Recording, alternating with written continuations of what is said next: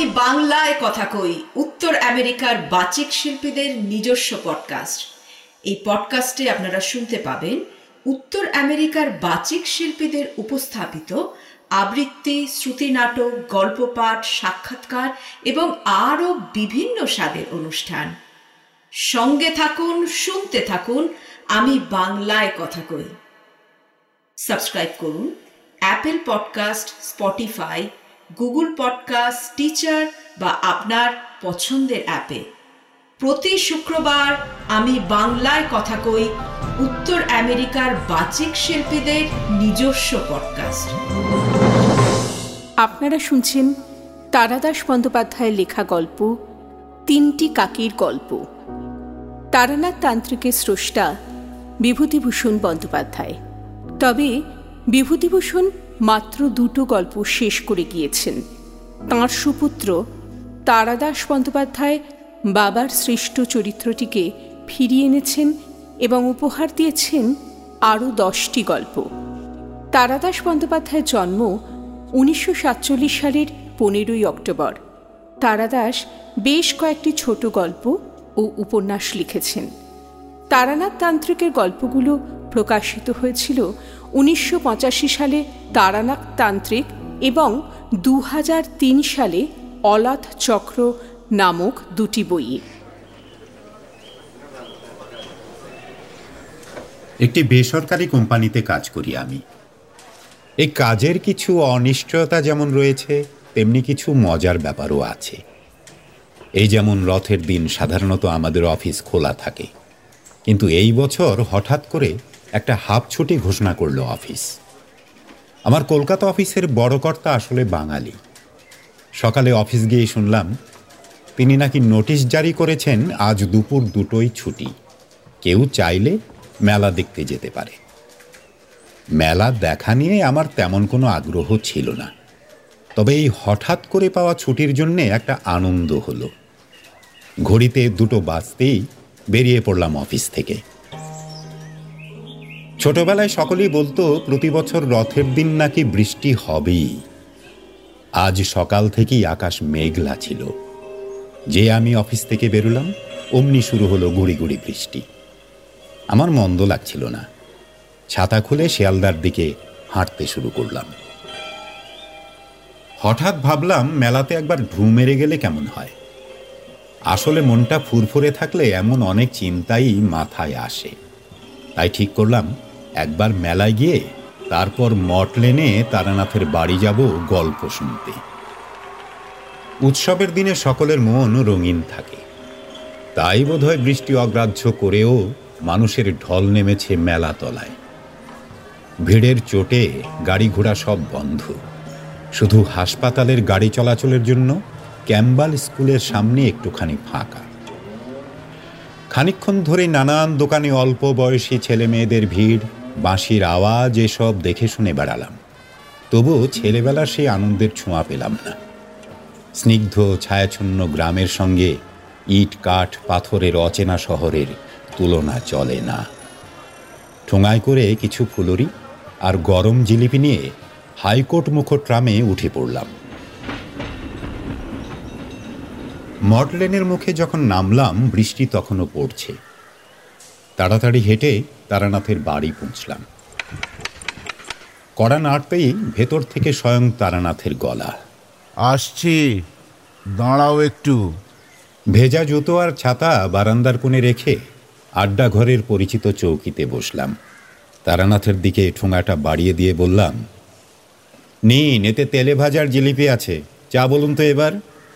বাহ, এই যে দেখছি এখনো গরম। চা তবে ঠিক 10 মিনিট পরে বলবো। কিশোরী এলে একসঙ্গে খাবো। কিশোরী আসছে নাকি? আপনি কি করে? আমায় বললো এক্ষুনি আসবে, আর 8:30 মিনিট। 1 প্যাকেট পাসিং শো এনেছিলাম। আমার দিকে প্যাকেট এগিয়ে দিতে দিতে তার থেকে একখানা বের করে ধরালো তারানাথ।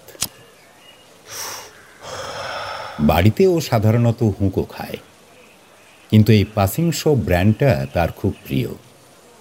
ওর কাছে গল্প শুনতে আসার সময় আমি আর কিশোরী মটলেনের মোড় থেকে 10 পয়সা দিয়ে 1 প্যাকেট সিগারেট কিনে নিয়ে যাই।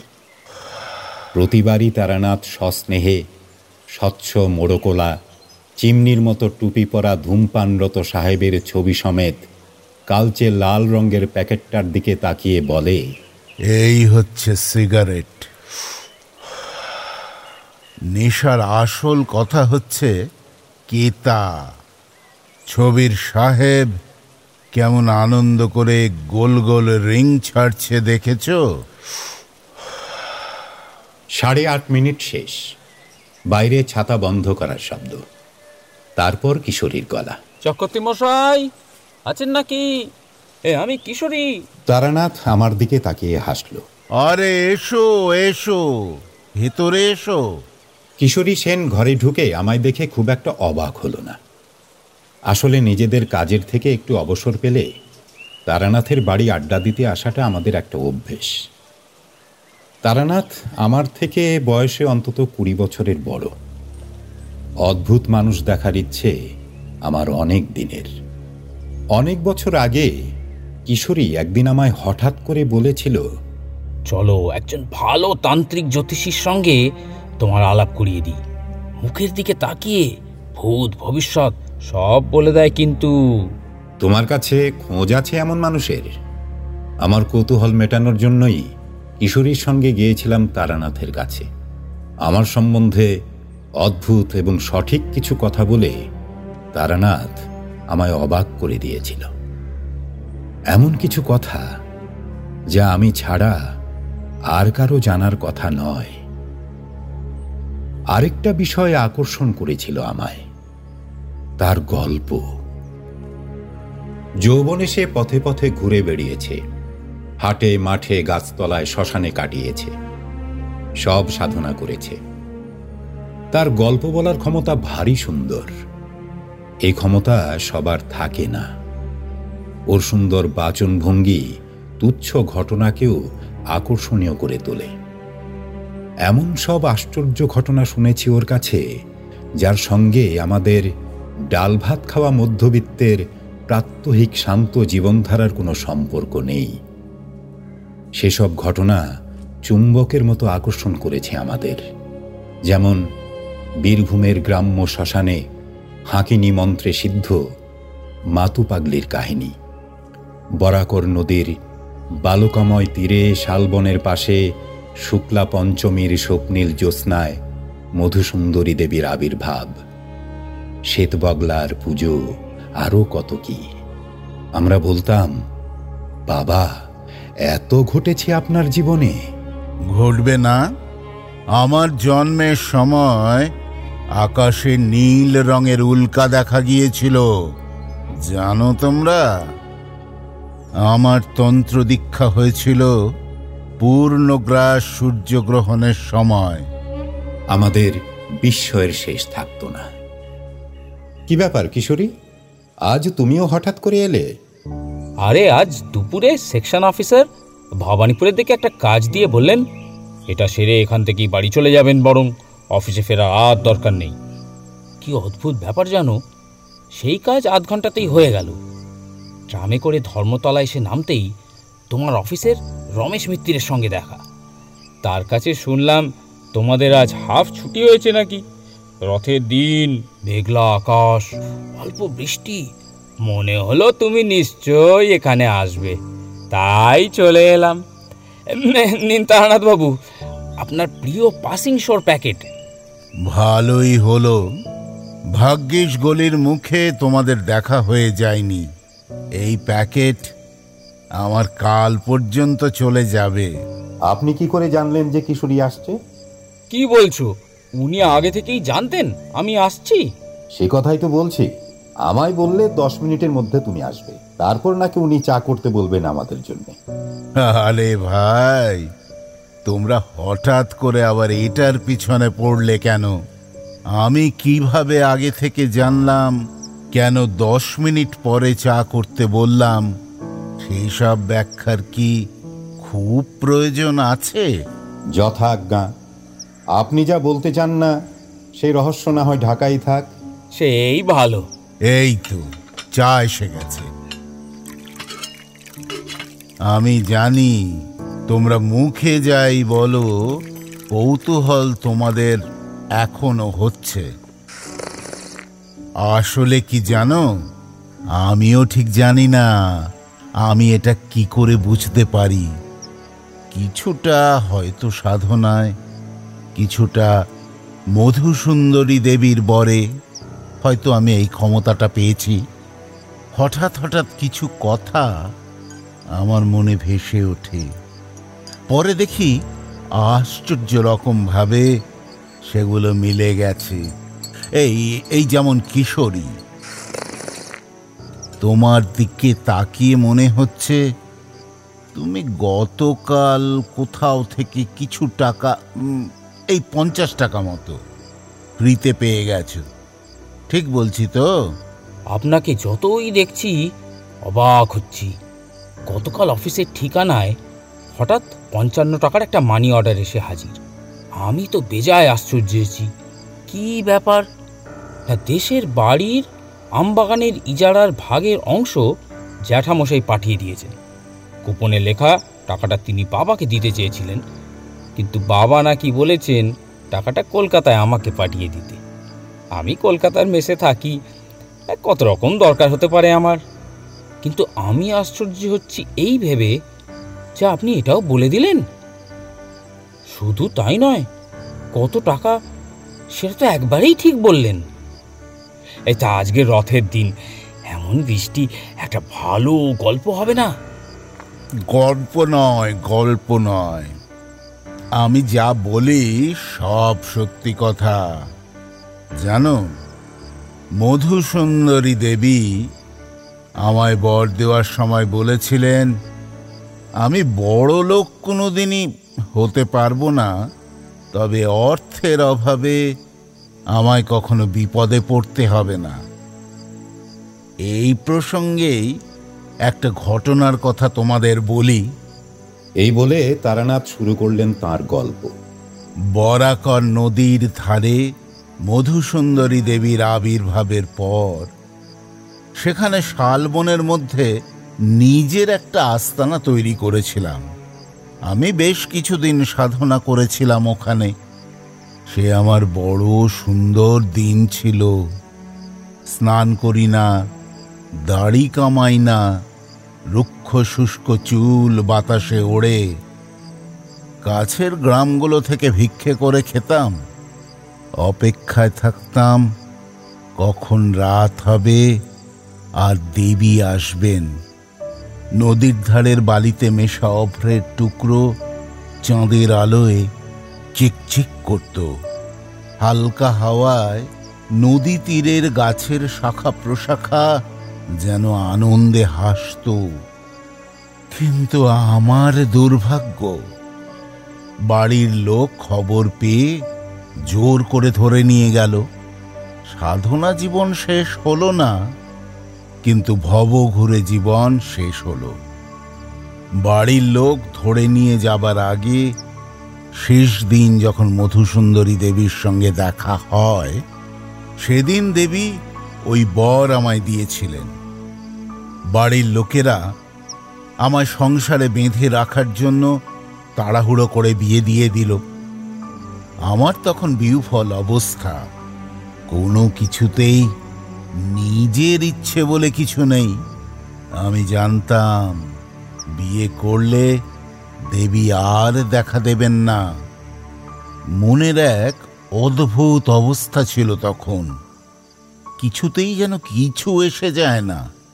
শূন্য মনে যন্ত্রচালিতের মতো বিয়ে করেছিলাম। সময় একটু একটু করে সব দুঃখই ভুলিয়ে দেয়। বিয়ের পর নতুন স্ত্রীর সঙ্গে আমার একটা নতুন জীবন গড়ে উঠল।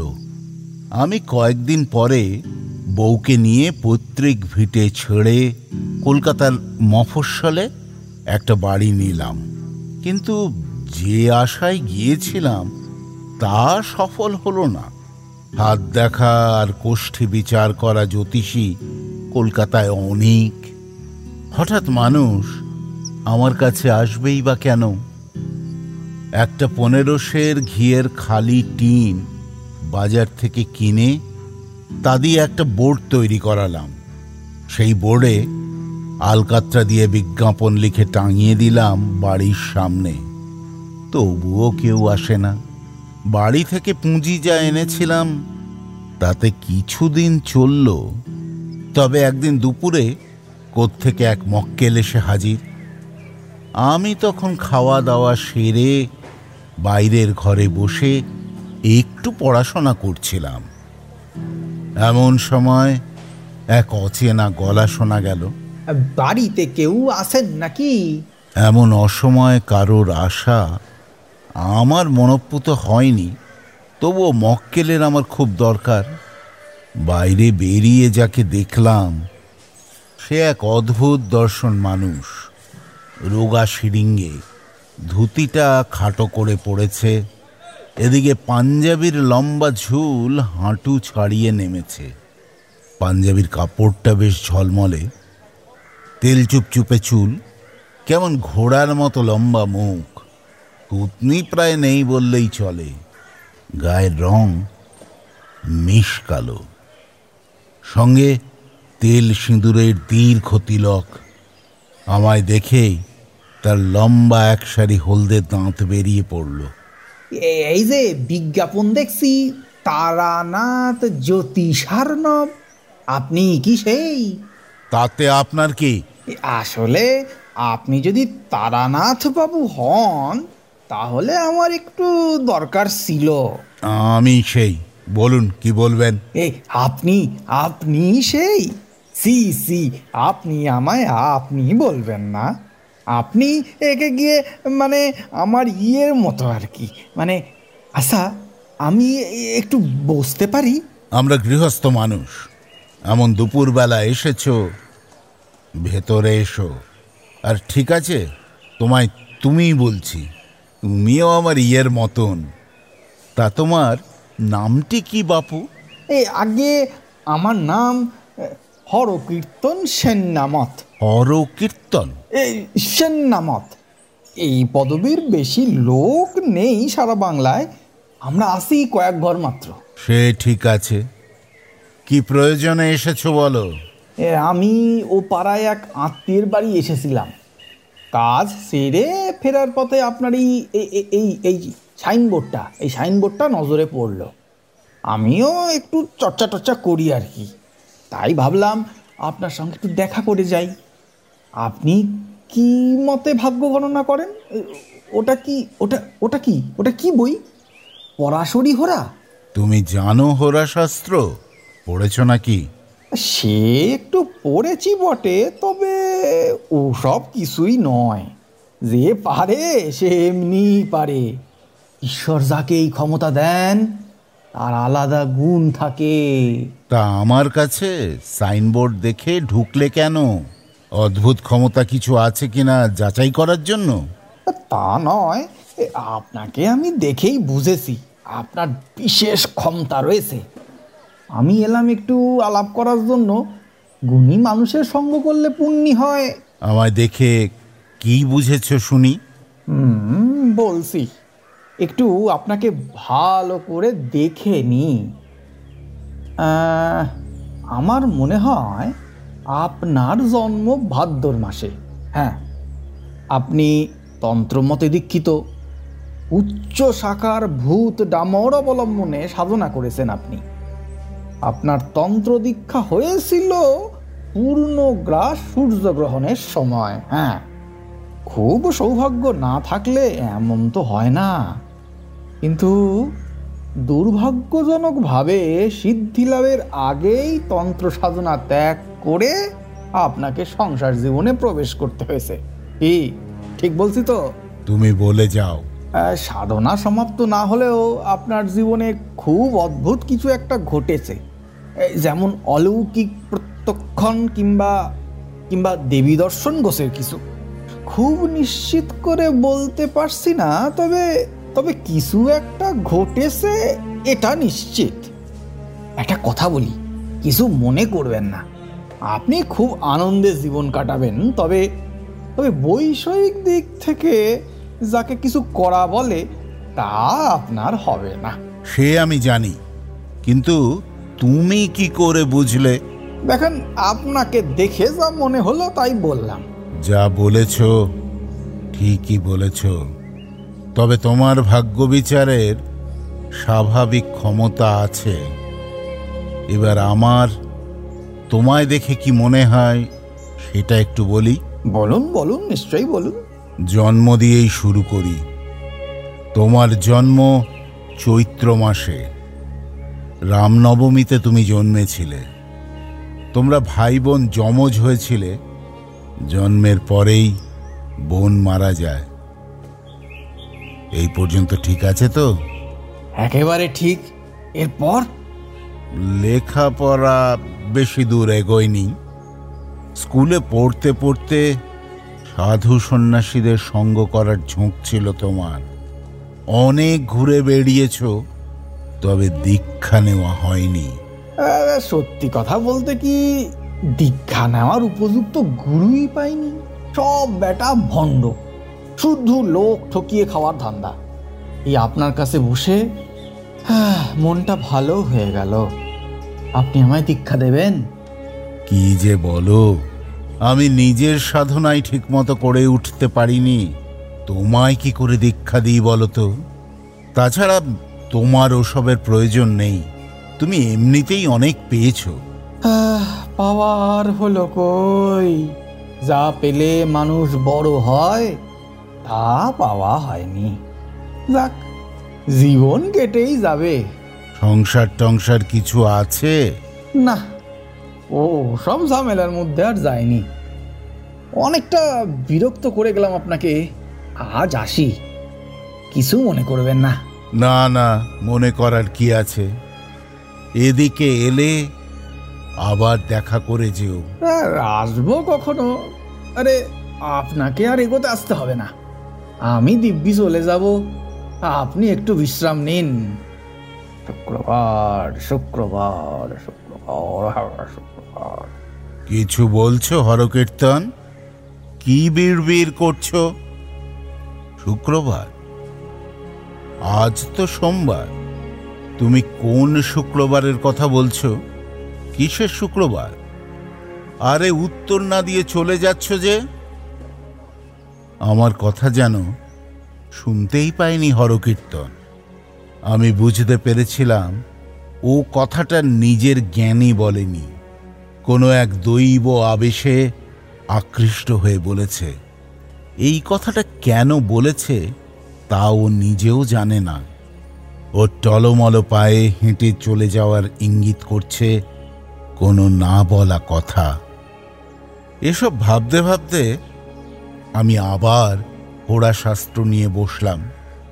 পড়তে পড়তে বিকেল গড়িয়ে গেল। আমি আসতে পারি? হ্যাঁ হ্যাঁ, এসো। আরে, ওভাবে দাঁড়িয়ে রয়েছো কেন? কিছু বলবে? এখনো এত লজ্জা কিসের? কয়েক মাস তো হয়ে গেছে আমাদের বিয়ে হয়েছে। বলো বলো, কি বলবে? আসলে বাড়িতে চাল ডাল আনাজ কিছুই নেই, রান্না চাপাতে পারছি না। আপনি যদি একটু বাজার যেতেন। এই ব্যাপার? তুমি বাজারের ব্যাগটা দাও।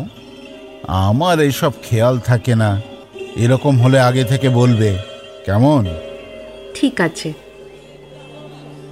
এই যে হারাধান, দাও তো 500 মতো চাল, একটু ডাল, আর ওই যে একটু আলু পেঁয়াজ দাও।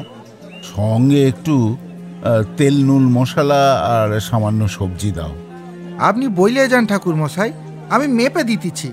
হারাধন, তার আগে একটা কথা বলে দিই, দামটা কিন্তু কয়েকদিন পরে দেব, এখন বাকি থাকবে।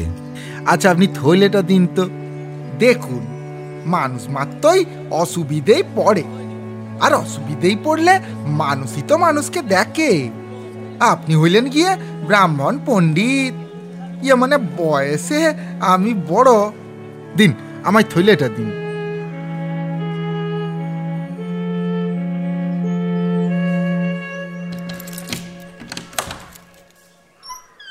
বাজার এনেছি, এইখানে রাখলাম। আমি কৃতজ্ঞ মনে বাড়ি ফিরলাম। ধার করে তো আর মাসকাবারি বাজার করা যায় না। যা এনেছি তাতে 3 দিনের মতো চলে যাবে, কিন্তু তারপর কি হবে?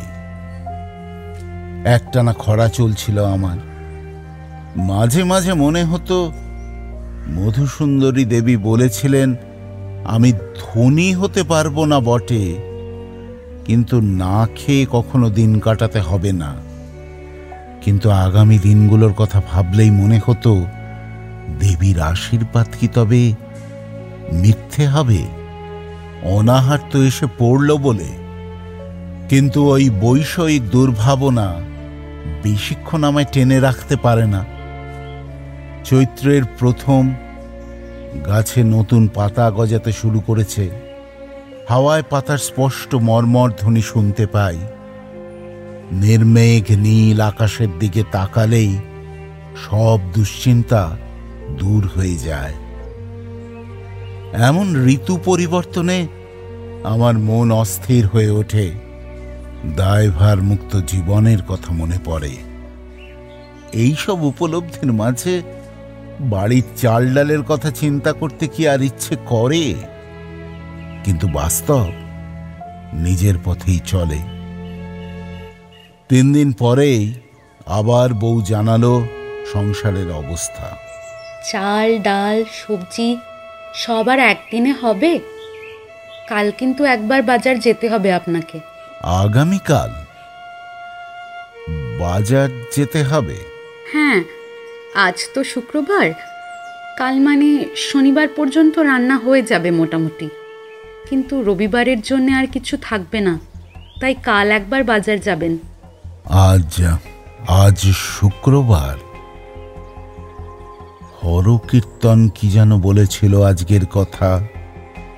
আজ কি কিছু ঘটবে? কি ঘটতে পারে? দিন তো শুরু হয়ে গেল। পাঁচিলের ওপারে বেড়ার উপর কোথা থেকে একটা কাক এসে বসেছে। ঠোঁট ঘষছে বেড়ার গায়ে। কি যেন একটা খসে পড়ল ওর ঠোঁট থেকে। একটু পরে আরেকটা কাক এসে বসল, তারপর আরেকটা। দুটো কাকের মুখ থেকেই হালকা কিছু জিনিস ভাসতে ভাসতে উঠোনে পড়ল। আমি একটু অবাক হয়ে বেড়ার দিকে এগিয়ে যেতেই কাক 3টে উড়ে পালালো। কিন্তু উঠোনে পৌঁছে আমার অবাক হওয়ার পালা শুরু হলো। মাটিতে পড়ে রয়েছে একটা 5 টাকা ও দুটো 2 টাকার নোট। মোট 9 টাকা। সে সময় 9 টাকার মূল্য ছিল অনেক। মধ্যবিত্তের 1 মাসের বাজার হয়ে যায়। কিন্তু টাকা এখানে এলো কোথা থেকে? টাকার গায়ে মাছের আঁশ আর রক্ত লেগে রয়েছে। তার মানে আজ হাট বসেছে। মাছের আড়ত থেকে কাক 3টে রক্তের গন্ধ পেয়ে খেতে গিয়েছিল। সেখান থেকে নোট তুলে এনে বেড়ার ওপরে বসেছে। তারপর ঠোঁট ঘষার সময় সেগুলো পড়ে গেছে। নোটগুলো হাতে নিয়ে বোকার মতো দাঁড়িয়ে রইলাম। হরকীর্তনের ভবিষ্যৎবাণী তাহলে সত্যি হলো? লোকটার ক্ষমতা রয়েছে। কাকে মুখে করে টাকা এনেছে এমন কথা শুনিনি। কিন্তু এই টাকা আজ না পেলে সত্যিই খুব বিপদ হতো। হারাধনকে আগের বারের টাকা ফেরত না দিয়ে তো আর নতুন করে ধার নেওয়া যেত না।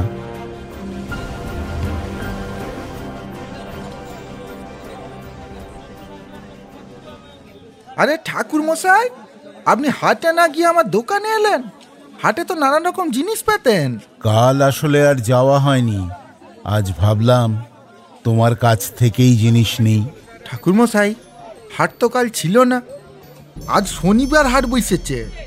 আপনি যাবেন হাটে? কি বলছো হারাধন? হাট কাল ছিল না? তাহলে কাক 3টে মাছের রক্ত আর আঁশ মাখা টাকা পেল কোথা থেকে? অদ্ভুত তো। কিছু বলতে চান ঠাকুর মশাই? আমি হাটে আর যাব না হারাধন, যা নেওয়ার তোমার থেকেই নেব।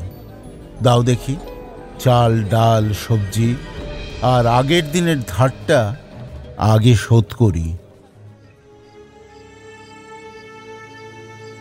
বুঝলে তোমরা, এই হচ্ছে মানুষের জীবন। সত্যি, মানুষের মধ্যেই ঈশ্বর থাকে, আবার দানবও থাকে। গল্প শুনতে শুনতে বৃষ্টি ধরে এসেছে, আপনি এবার শেষ করুন। শেষ আর কি, সেদিন রাত্রে মধুসুন্দরী দেবীকে স্বপ্নে দেখেছিলাম। আমার দিকে তাকিয়ে তিনি হাসছেন, যেমন এক পূর্ণিমা রাতে হেসেছিলেন।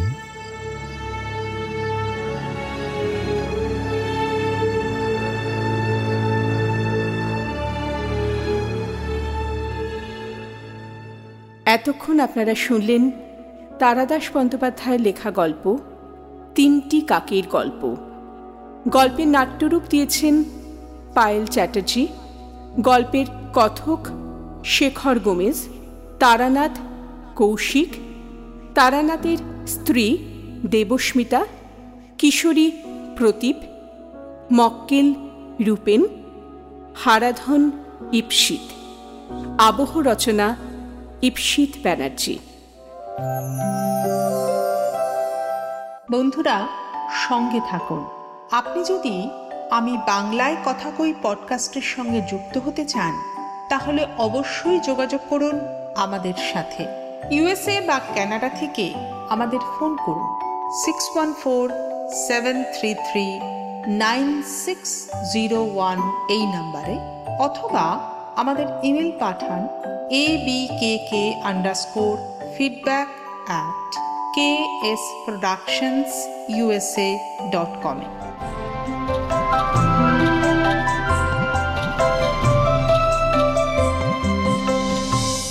এতক্ষণ আপনারা শুনছিলেন আমি বাংলায় কথা কই উত্তর আমেরিকার বাচিক শিল্পীদের নিজস্ব পডকাস্ট পরিকল্পনা কৌশিক মজুমদার, প্রযোজনা KS প্রোডাকশনস ইনকর্পোরেশন, মূল আবহ পরিকল্পনা এবং নির্মাণ সত্যজিৎ সেন। বিশেষ ধন্যবাদ জানাই প্যাস্টেল এন্টারটেনমেন্টকে। এই পর্বের আরও তথ্য জানতে আসুন আমাদের ওয়েবসাইটে www.ksproductionsusa.com। আমি বাংলায় কথা কই পডকাস্টটি নিয়মিত শুনতে সাবস্ক্রাইব করুন Apple podcast, Spotify, Google podcast, Stitcher বা আপনার পছন্দের অ্যাপে। আমরা আপনার মতামত জানতে চাই, আমাদের ইমেল পাঠান। আমাদের ইমেল abkk_feedback@ksproductionsusa.com। আবার জানাই, আমাদের ইমেল abkk_feedback@ksproductionsusa.com। ভালো থাকুন, সবাইকে ভালো রাখুন। আবার কথা হবে সামনের শুক্রবারে।